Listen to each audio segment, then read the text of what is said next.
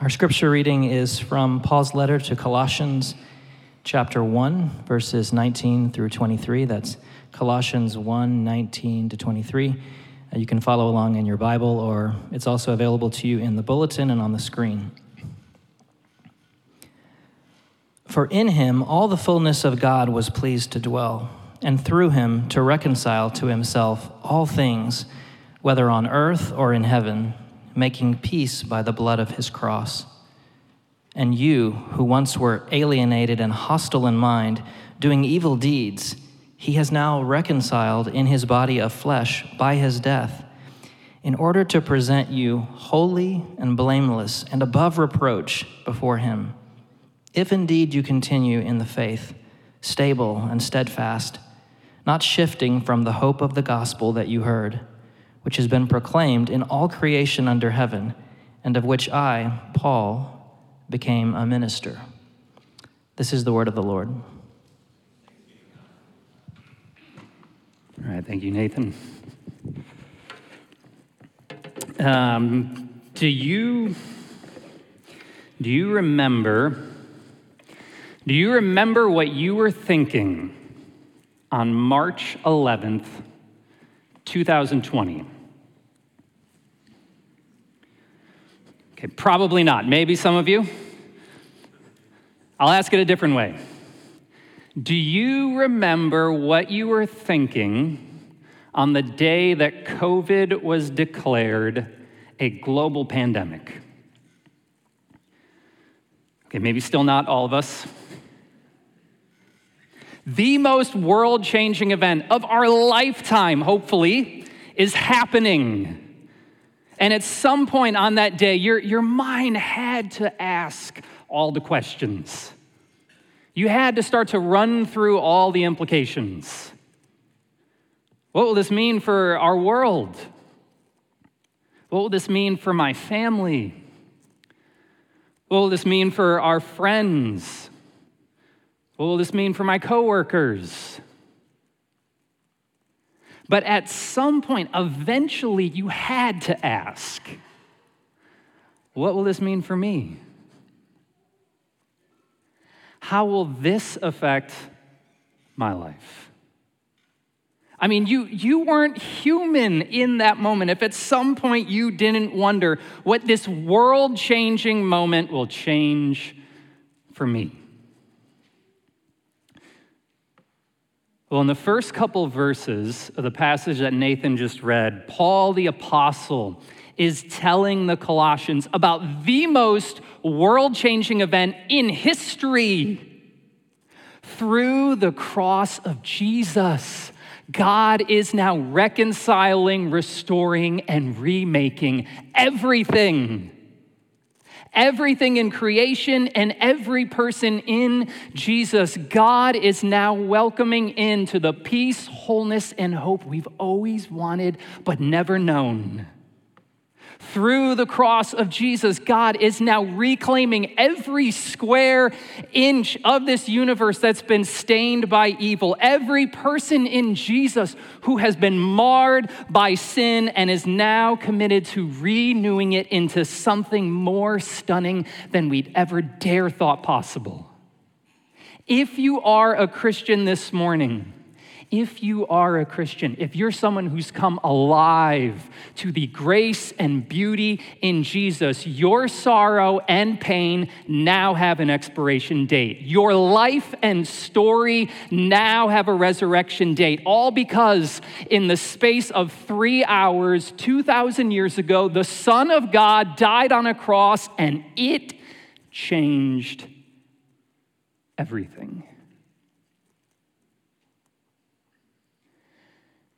And so just like a global pandemic,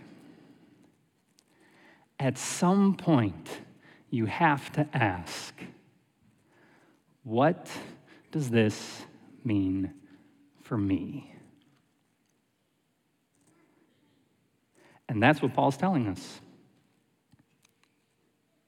After looking at the cross through this wide-angle lens in verses 19 and 20, Paul now zooms in on the Colossians and on you and me.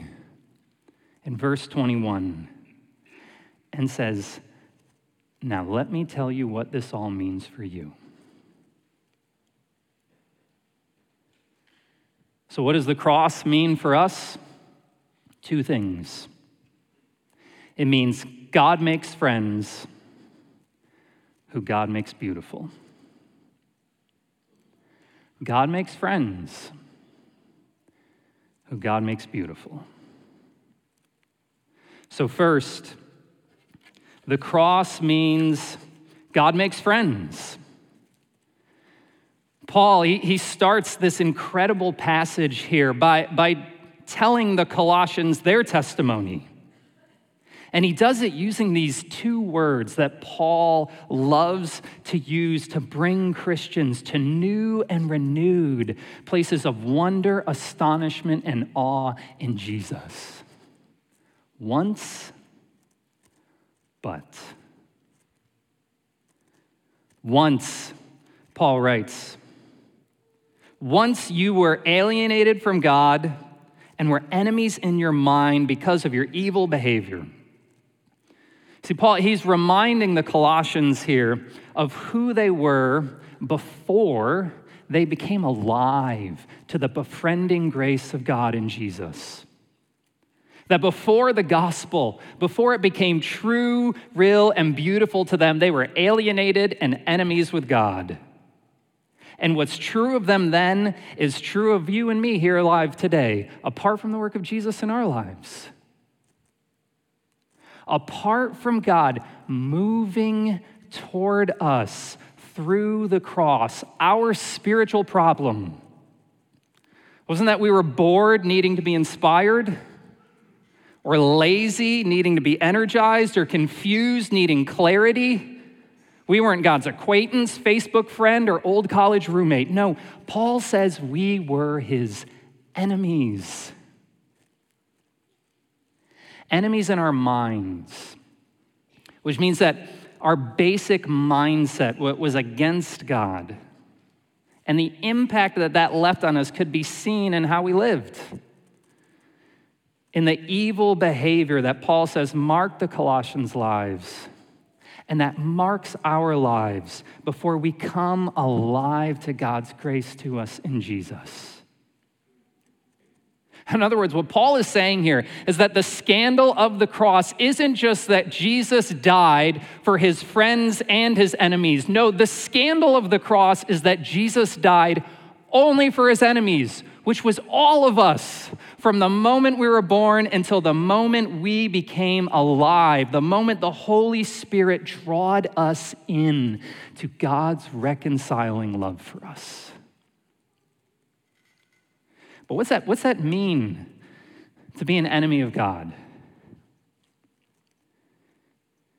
Because, for some of us in here this morning, that language, it resonates. It's hitting home right now. Some of us, we came in here today, we've got real anger with God. We don't trust God. We don't want God in our life right now. I know how that feels.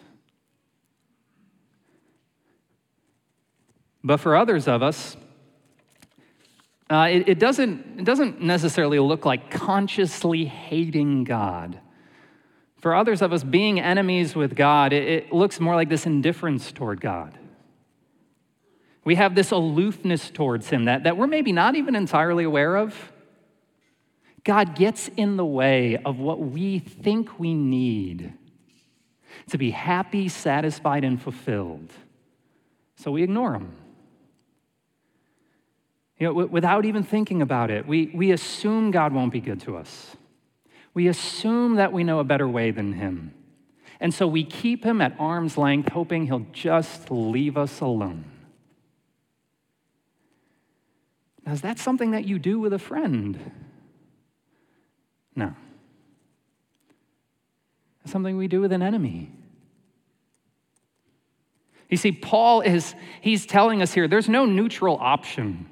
Right? There's no spiritual Switzerland for us to occupy before God moves toward us in the cross of Jesus and moves into us in the Spirit of Jesus. We are all enemies of God, desperate for a reconciling grace that God alone can give.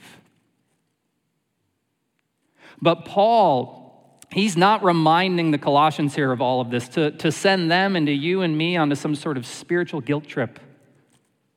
No, he's helping them remember of who they once were so that now they can rejoice even more in who they are now.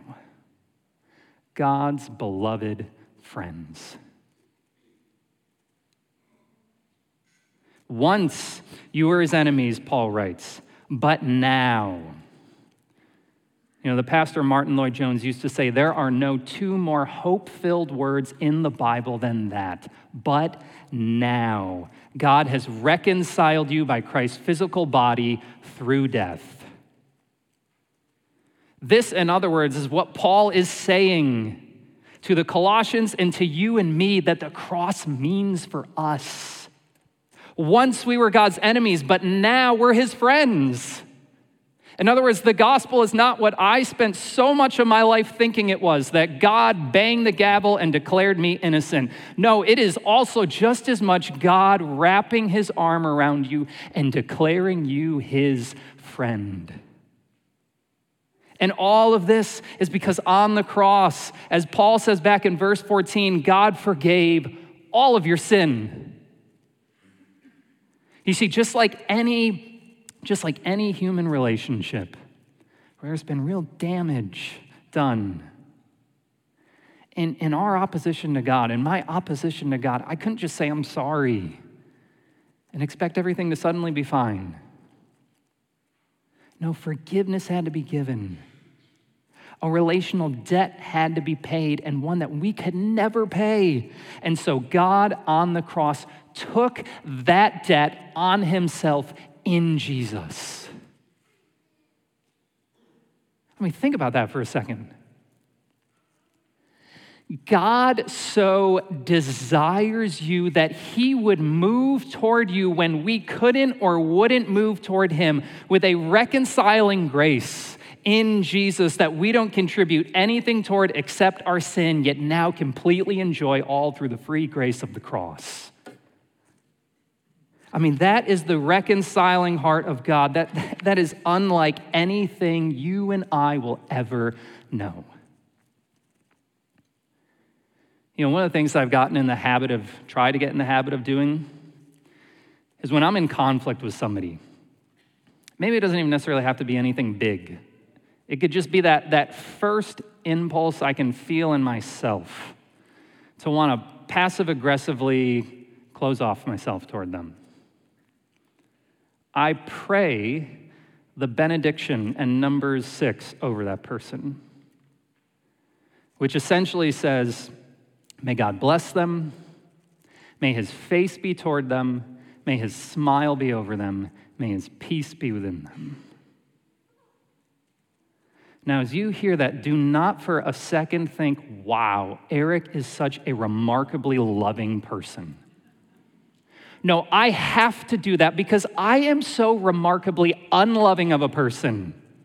Because I am so slow on my own to close the distance with someone that I'm in conflict with, that I literally need to be talked into it, that I need to work myself up for it. Because if I'm being honest, in that moment, what I really want to pray is, God, may you shake your head at them, may you frown at the thought of them, may you fill them with guilt and remorse. So instead, because I am so restrained in my love, instead, I literally have to pray something that in the moment my heart doesn't even want or believe, in the hope that as I do, God in his kindness will soften me, will change me, will free me to move toward that person. Paul in Colossians 1 here is telling us that with God, it's the complete opposite. That in the gospel, God, the offended party, doesn't need to talk himself up into closing the distance with us. He doesn't need to be warmed up or coaxed into the right mood. No, his heart is spring-loaded with a reconciling love for us in Jesus. That the cross, in other words, wasn't Jesus talking down his short-fused father or twisting God's arm into doing something that he never really wanted to do. No, as verses 19 and 20 say, it was God's good pleasure to reconcile us to himself. The thing, in other words, that made the eternal heart of God light up within him was making peace with us through the costly blood of the cross so that we could enjoy forever the befriending heart of God. And so is that, Christian, how you view yourself right now? You see, if you're a Christian right now, there are 3 ways that you can view yourself. 1, a disobedient enemy of God who's always getting into trouble. 2, a forgiven enemy of God who's just happy, I'm not going to get judged anymore. 3, a beloved friend of God who he doesn't just tolerate, but delights in being with. I wonder how many of you, like me, thought Christianity was simply moving from category 1 into category 2. Paul in Colossians here is instead inviting us into the biblical reality of what the cross really means for you and me. That once we were God's enemies, but now we have a friend in God who you can go to with anything and know you will never be turned away. Who you don't have to live guarded before anymore. Who you can let into every part of your life because through the gospel, God calls you his beloved friend. Not 5 years from now when you're doing better. No, today. And he'll never unfriend you. Even when we daily forget the reconciling grace of God and believe and act as if we are still at odds with him again because of the cross, God will always welcome you as a dear friend. So what's the cross mean for us? It means God makes friends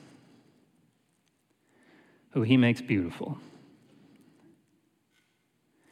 In the gospel, God moves toward us with his befriending grace so that he can move in us with his beautifying grace of the cross.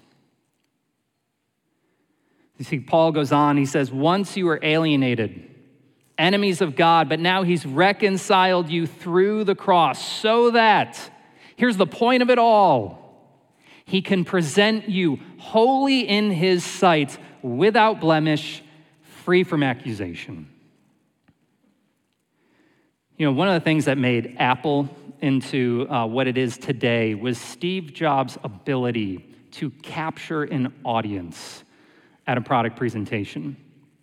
If you've ever watched some of his product launches, you know exactly what I'm talking about. He was magnetic. He had this ability to just kind of keep you on the edge of his seat, all to, at the very end, blow your mind as he unveiled, his newest, most proud of creation that suddenly we all had to have.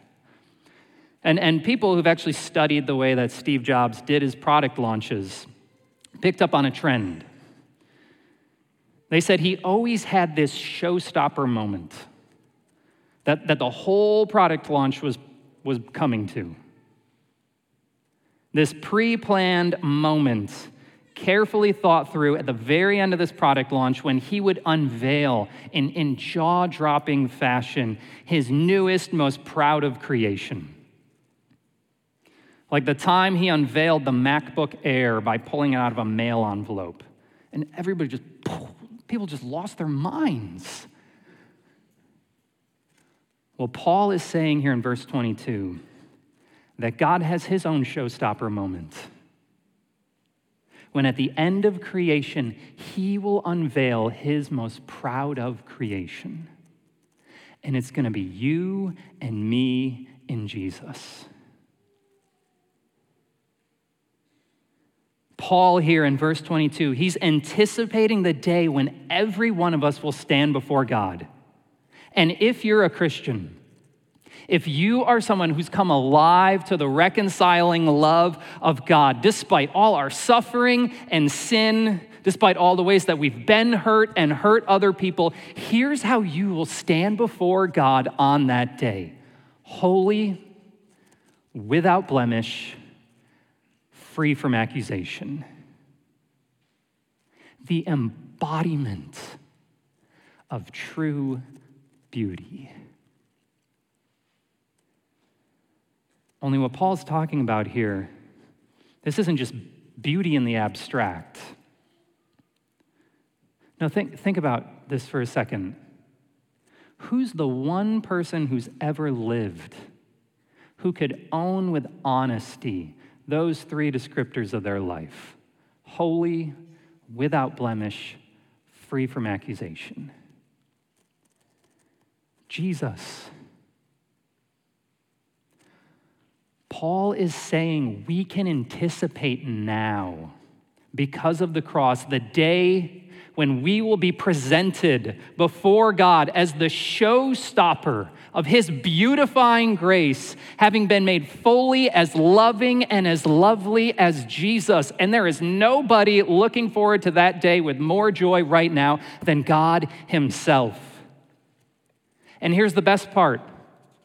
That beauty is yours now. Through the cross, we are awaiting the day when we will be made completely beautiful in the security that right now you have been made legally beautiful. That, as Paul will describe later in Colossians 2:14, on the cross, Jesus stood before God as we are, unholy, blemished, blamable. All so that we can stand before God right now as Jesus is. So that right now, in the eyes of God, you are holy, spotless, and as blameless as Jesus. That right now, he looks at you and thinks you are beautiful. So where in your life today? Where do you feel disgraced, stained, and open to accusation? Where do you think God can't see me like this? What are you most afraid of the people in this room knowing about you because you think if they did, they would never look at you the same way again? Where has guilt and shame become more defining to you than the beautifying grace of the cross? Dear Christians, the cross of Jesus means that right now you are presentable to God. I mean, just think about that. What do we present to people? I mean, when my kids come home from school and they present to me a painting they made, what are they presenting to me? Something they're proud of. Paul is saying the cross means if you are in Christ, God's proud of you. That he wants to show you off. That he's in heaven right now just saying, oh, guys, just wait until you get to meet Drew, Amanda, Heather, Will. You're never going to seen anything like them before. Because on the cross, Jesus gladly took our sin and shame on himself and credited to us his beautiful life so that God sees us as legally holy right now, with anticipation of the day when he will complete his good work of making you beautiful in the places that you today feel most unwanted. God makes friends. God makes friends who God makes beautiful. That's what Paul's saying the cross means to us. So what do we do with that? We cling to Jesus. Once you were God's enemies, but now Paul says, through the cross, you are God's friends if you continue in your faith, established and firm, and do not move from the hope held out in the gospel. See, Paul, he's encouraging now the Colossians that in light of what all of this means, in light of all the cross means, to cling to Jesus and nothing else.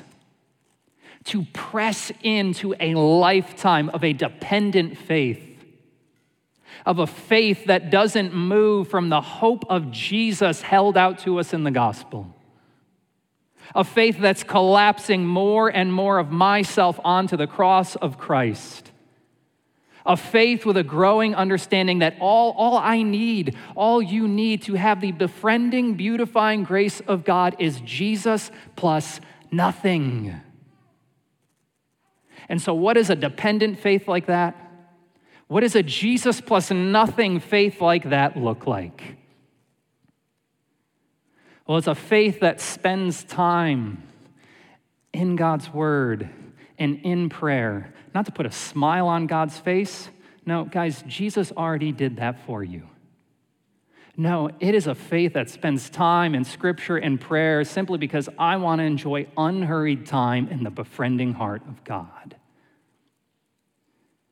It's a faith where Sunday worship doesn't look like one more thing on top of an already busy schedule, but becomes the need and joy of my heart.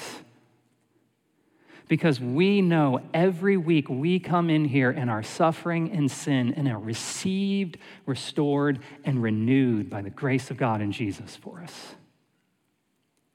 It's a faith that thrives in a community of brothers and sisters who can speak the truth of the cross to me when I am tempted to believe the lies of Satan that want to shame me and accuse me.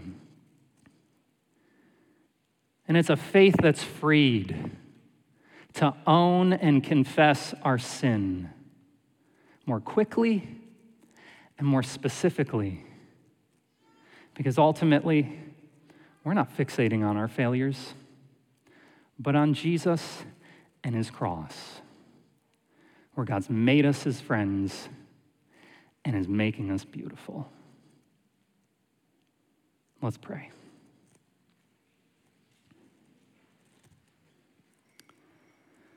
Father, this is truly the most world-changing moment of history. The cross of Jesus, where in the space of 3 hours, 2,000 years ago, the Son of God died for us and it changed everything. Father, thank you that we can stand here today and know that through the cross, you have befriended us and are making us beautiful. Holy Spirit, help us to press into that even more today, to cling to Jesus and nothing else in anticipation of the day that God with joy is going to present us to the whole creation and say, look at who I have made through the cross and resurrection of my Son, Jesus. Amen.